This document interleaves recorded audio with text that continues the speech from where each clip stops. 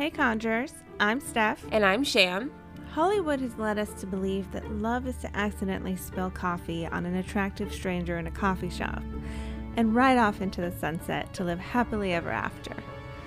But in real life, marriage is hard, and sometimes it doesn't work out. Even worse, what if your handsome stranger turns out to be a monster in disguise?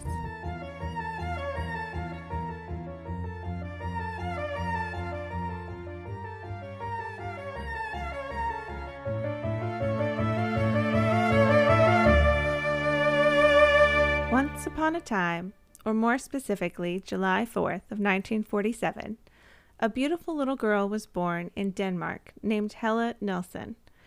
She excelled in school and attended college in England. Helle had dreams of seeing the world. Following her dreams, she moved to Florida to start training to be a flight attendant for Pan American. It was a different time for air travel back then. It was seen as exclusive and glamorous.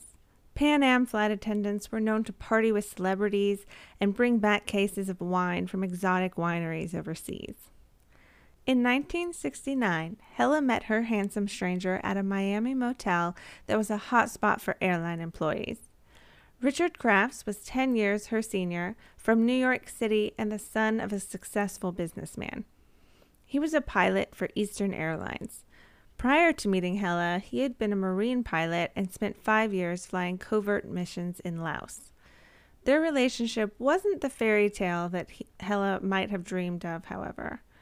Richard had a tendency to be unfaithful, and he wasn't exactly a romantic, often being described as aloof and secretive. Okay, there's so many red flags and so many things wrong with this man. He's not only unfaithful, but he sounds like a bore. Right? What's the allure of this guy? I'd assume she stayed with him anyways. Well, in 1975, Helle turned up pregnant. So the couple married and bought a house out in the suburbs, just as their upbringings had taught them is the right thing to do. Over the next 11 years of marriage, they would have another 2 children, and Richard would continue to have multiple affairs. Helle was a wonderful mother to her 3 children, but as a flight attendant, she was away from home often, so she hired a live-in nanny to help out. Richard had little interest in his family. He was living a comfortable life on a lucrative salary of $120,000 a year. He had a tendency to spend his money on his gun collection and an obsession with the latest and greatest appliances, leaving Helle to worry about paying the bills. Richard would rarely spend much time at home. He even picked up a second job as an auxiliary police officer. 3 children later and you're not interested in a family? Okay. Yeah, he seemed to be living his own life, and the family he had created was just a little side note. What's up with the gun collecting? I'll never understand people's obsession with those things. Everyone's got their thing, I guess. So in 1984, they had a bit of a scare that could have changed everything. Richard was diagnosed with late-stage colon cancer and was given a low chance of surviving. Helle stood by him, and after receiving treatment, he went into remission.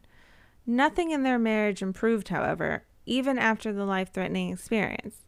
Helle confided to her friends that Richard sometimes hit her, and she was sick of his constant lies. Okay, well, even cheaters don't deserve a life-threatening disease, but I can't say the same for men that put their hands on women. Cancer is terrible, and I get why she stood by him through it, but an abuser doesn't deserve that kind of compassion from their victims. So please tell me she left this guy. Well, she certainly tried. In the fall of 1986, Helle contacted a lawyer because she suspected her husband was cheating again, and she was considering a divorce. The lawyer suggested a private detective to get proof they could use in court.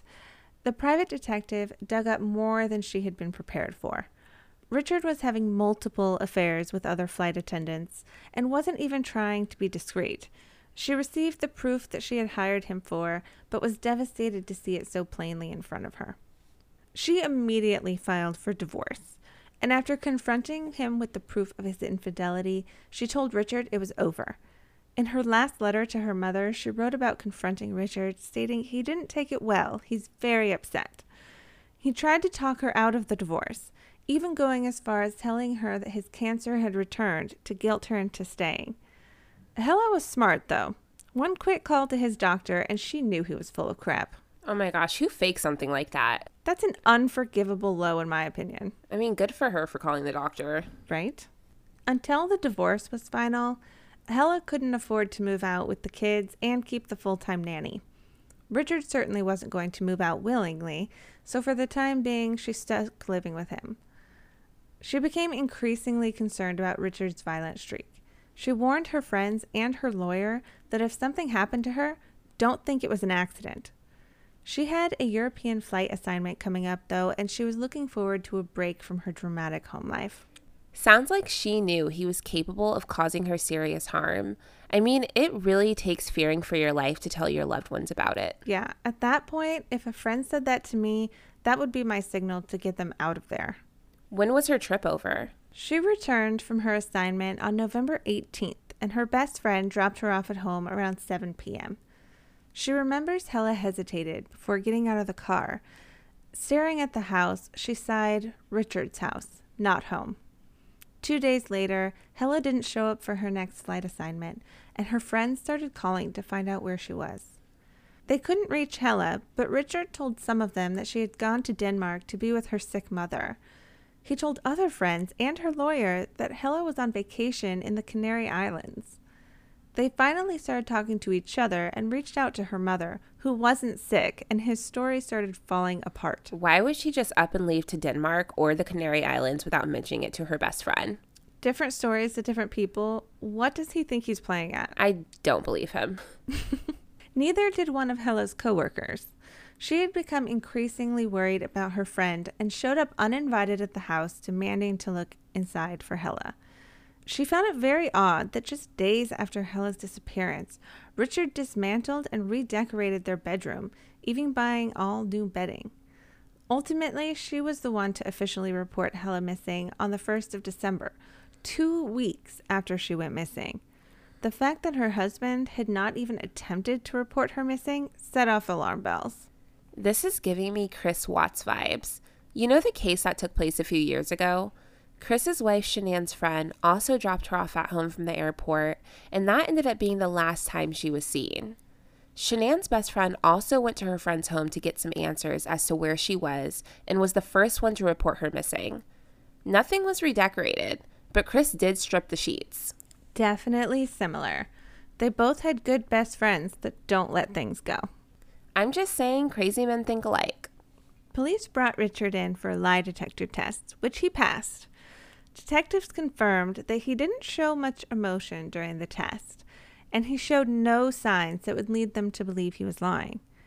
Richard continued those affairs that he had been having even after Hella's disappearance, and never once did he mention to these women, who knew he was married, by the way, that his wife was missing.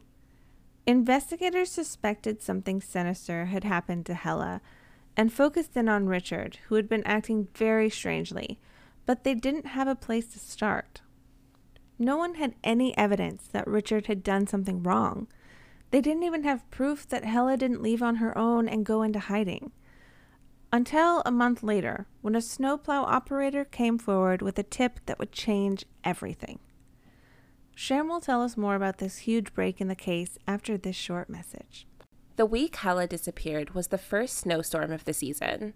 Snowplow operator Joseph Hines eventually came forward to inform police that he had seen a man in an orange poncho using a wood chipper next to Lake Zor around 3 a.m., a day or two after Hella disappeared.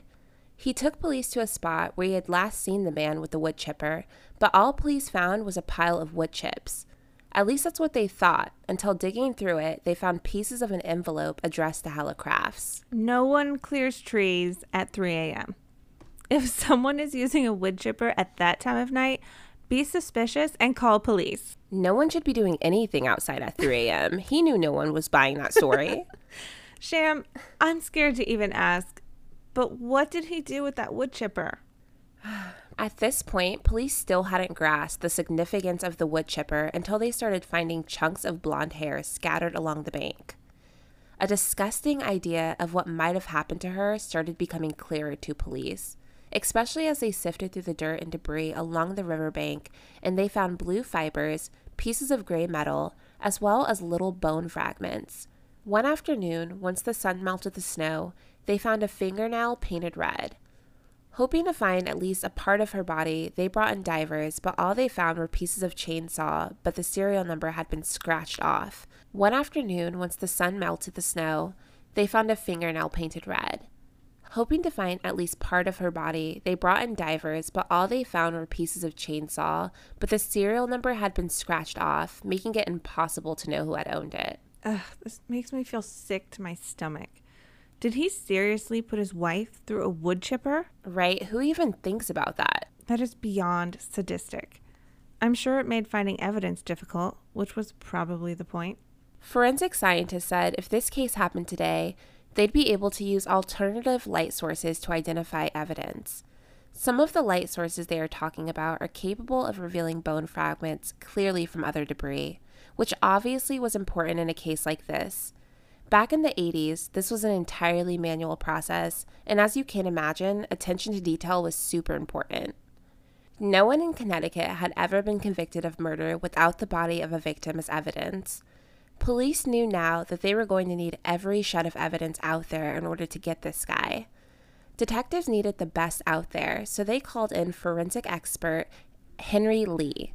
They took Dr. Lee out to the Crafts home, where he found 5 tiny stains on the edge of a mattress. His test on the stains proved it was human blood, and he was even able to determine that it was the same blood type as Hella. The blood splatter pattern suggested it was caused when someone kneeling next to the bed was hit in the head with a blunt object. I've actually heard of Dr. Lee. He went on to be the lead forensic investigator on some seriously big cases, like the OJ case and the JonBenet Ramsey case. His ability to find even the tiniest bits of evidence is legendary. Yeah, he sounds like he knows exactly what he's doing. His findings were very detailed. Yeah, he wasn't going to miss a thing. Dr. Lee also tested the towels in the house, and even though they had been washed, the test still indicated that they had at one time been soaked with blood. The live-in nanny told police that she had noticed a dark stain on the carpet in the master bedroom, about the size of a grapefruit. Shortly after, Richard ripped up sections of the carpet and gave no explanation. She also said that days after Hella went missing, Richard got rid of the large chest freezer from the garage that had been working just fine as far as she knew. She didn't find any of this weird enough to report it to police immediately. She witnessed Richard doing these odd things but didn't tell anyone. Maybe she was afraid, but what she witnessed would have helped the investigation. I get being afraid, but she should have reported Hella missing as soon as she saw Richard doing these weird things. So what else were they able to find? Lee took the forensics team up to the lake that Christmas week to thaw the ground inch by inch and filter everything for shreds of human evidence. When the laboratory got the chainsaw, they had no idea if it was connected. It could have been completely unrelated and just tossed in at random. They found hair, human tissue, and the same type of blue fiber they found earlier, all in the teeth of the chainsaw. The scientists used a chemical solution to eat away the top layer of the area where it had been scratched, revealing the deeper carved numbers below. It worked, and they were able to match the serial number to a warranty held by Richard Crafts. Merry Christmas, Richard. We found your missing chainsaw. That's not all they found. Okay, what else? Further digging led police to find credit card receipts that showed Richard had rented a 2,700-pound wood chipper and U-Haul truck in the days following Hella's disappearance. He told the rental service and the police when confronted that he had cut down some trees at his property. During a conversation one night, his brother-in-law warned Richard that police had divers out in the lake. Richard responded, and I quote, "Let them dive. There's no body. It's gone." End quote. This guy was so cocky, it's sickening. Maybe he thought since he worked with the police, they wouldn't look too hard at him. The fact that they're still looking means that you're in hot water, Richard. Right? He was so sure that his plan to destroy the evidence had worked perfectly. No body, no crime. They needed to prove that the pieces they were finding was actually Hella. They couldn't leave any doubt that she might still be alive. The forensics team compared her hair from her hairbrush and nail polish found in her nightstand to the pieces of remains that they had found, and it all matched. They had also found a crown in the debris by the lake, but there was no tooth attached to it. After 5 more days of sifting through the mud by hand, they found a tooth, and they were able to match to her dental records. Hella Craft was officially dead. Poor Hella. She suspected he would try to kill her. She even warned her friends that if something happened to her, it wasn't an accident. But she had no idea that he would take it this far. No one could have expected this to happen to her. What did even happen to her? Dr. Lee thought he knew what had happened, but he wanted to be sure that his theory was solid. So he rented the exact same model wood chipper that Richard had and fed a frozen pig through it in a bizarre science experiment. The wood chipper left distinct marks on the pig carcass pieces as it chewed it up. He compared those markings to the bone fragments found at the lake, and it was a match. Dr. Lee was ready to present his theory on what had happened to Helle based on his forensic investigation findings. This is going to be horrible, isn't it? Dr. Lee saw it happening like this. Helle returned home at 7 p.m. on the 18th. She put the children to bed at 8 because Richard had given the nanny the night off, and she wasn't expected home until midnight. Before going to bed herself, she put on her favorite blue nightgown and sorted through her mail, which was stuffed in the pocket of her nightgown as she started changing the sheets on the bed. Richard came up behind her and hit her over the head with a heavy police flashlight, knocking her to her knees. He then hit her again, which killed her. He wrapped her up in the bedding, carried her to the garage, and stuffed her into the freezer. He tried to clean up the blood with towels, but he couldn't get all of it out of the carpet. In the morning, Richard took the kids to the nanny to his sister's house, saying that Helle had left early. He then rented a U-Haul truck and the wood chipper. He took Helle's body and the wood chipper to the lake around 3:30 in the morning. There, he dismembered her with the chainsaw and fed her through the wood chipper along with some wood. Most of the pieces blew into the river, efficiently destroying the evidence. Only a few pieces fell short and landed on the bank. Because her body was frozen, it didn't create blood splatter, so there was no bloody mess to clean up in the wood chipper before returning it. Before leaving the lake, he took apart the chainsaw, scratched off the serial number, and threw it into the river. That's intense. They were able to piece together so much detail about what happened that night off such little bits of evidence. Right? Richard was arrested and charged, and he continued to maintain his innocence. As the trial date loomed, the location had to be moved as it was impossible to find jurors that had not yet heard of the case. This case had been all over the media headlines. Every eligible juror in the area knew something about the case. They talked about it constantly and even made jokes about it frequently.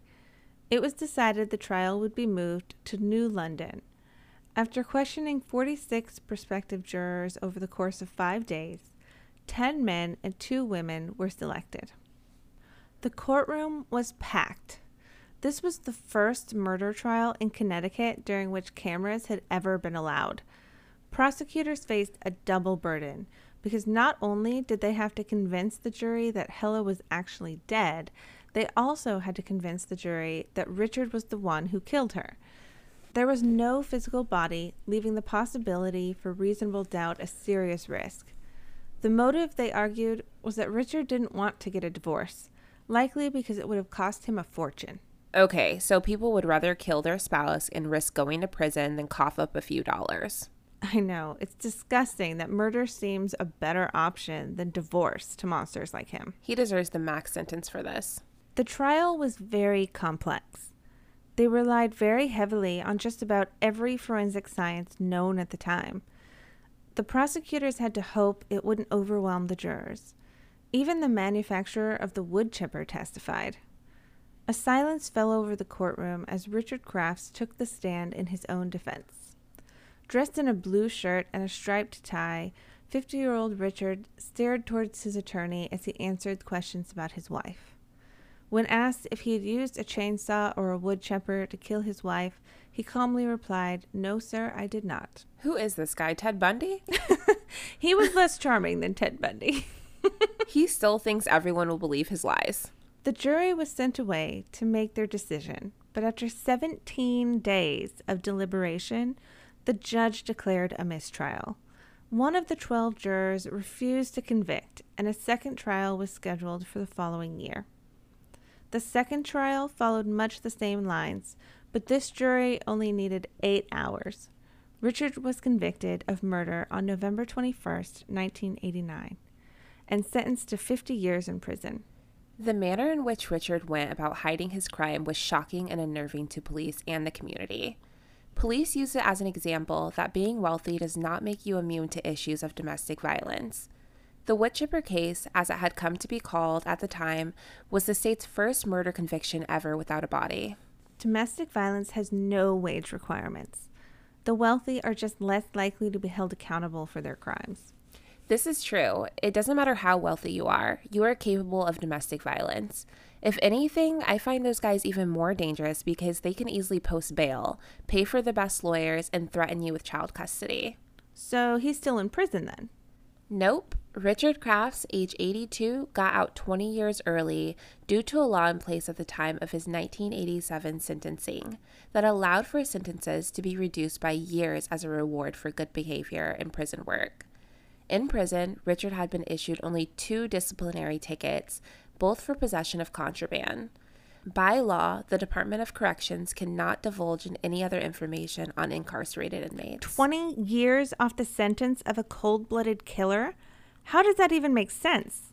That's a slap on the wrist, and Hella's family deserves so much more. It just isn't right. That law has since been changed, but the Department of Correction didn't have a choice. They had to enforce the law in place at the time of the conviction. If Richard Kraft were sentenced under today's law, he would have not been eligible for any time off his sentence based off his offense.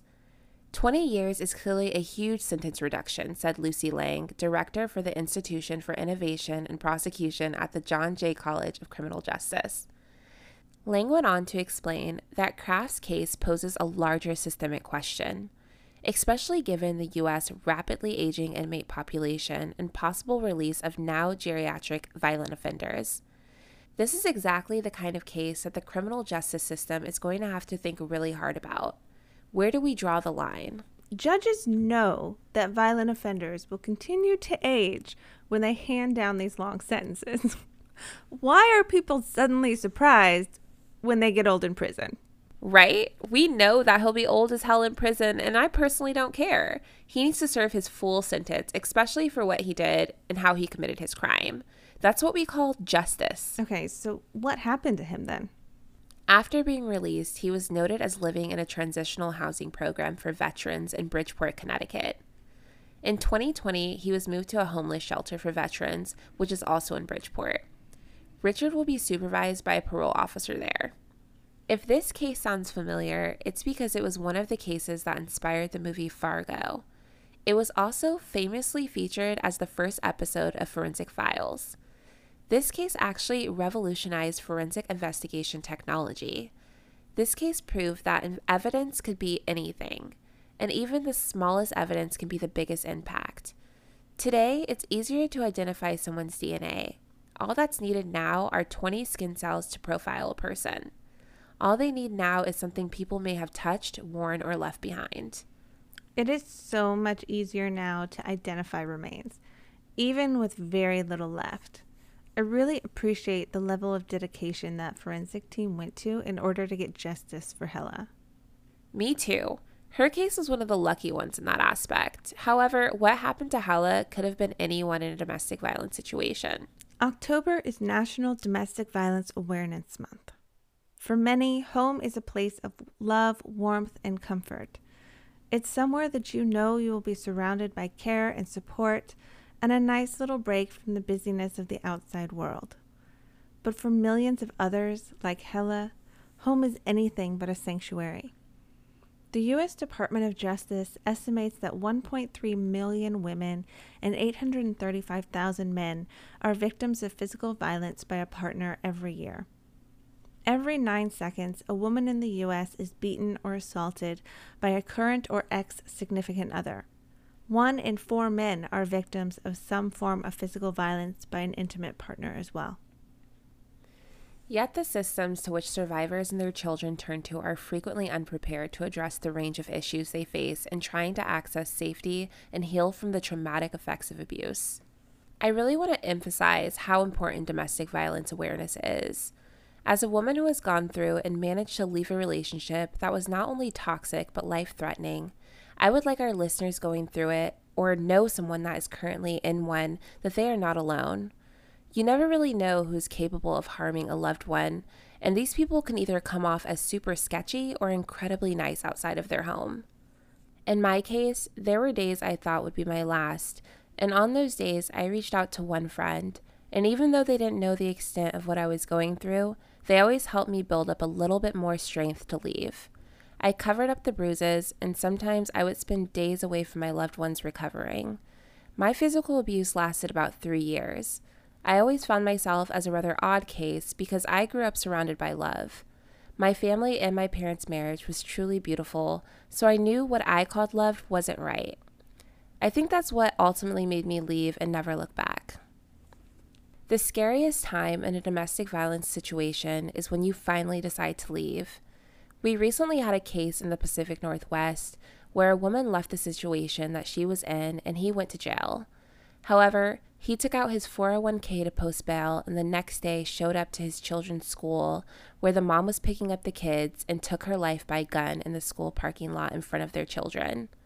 It's not easy to tell your loved ones what you're going through, but when a victim drops a hint, take that seriously.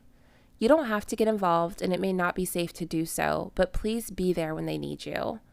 Let your loved ones know that no matter what, they have a safe place to come to when they're ready.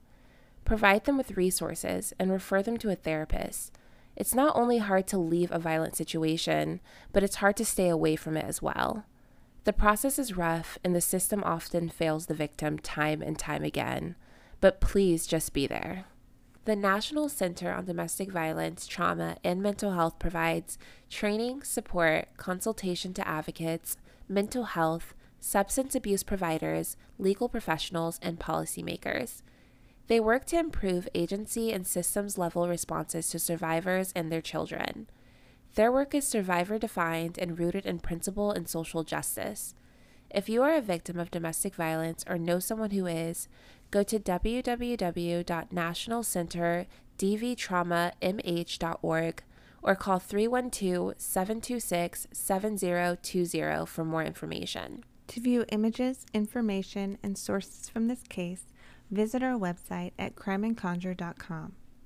Research and writing for this episode was done by Steph and Sham.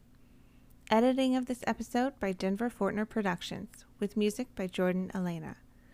Be sure to check out our Instagram at Crime and Conjure Podcast for our question of the week. Steph, what is our conjure tip of the week? Today we want to highlight the stone aquamarine. This stone purifies the body and enhances clarity of mind with its gentle and compassionate energy. It also helps bring closure to unresolved situations. It's especially good for sensitive people, promoting self-courage, alleviating fears and phobias. Aquamarine is an excellent stone for healing, calming, and balancing the physical, emotional, and mental aspects. This stone sounds like it's worth having around if you are in a situation you would love to work up the courage to get out of, or maybe need help healing after leaving a bad situation. If you know someone who needs it, gift it to them. We'll be back on Tuesday with another episode. Until next time, stay vigilant, conjurers.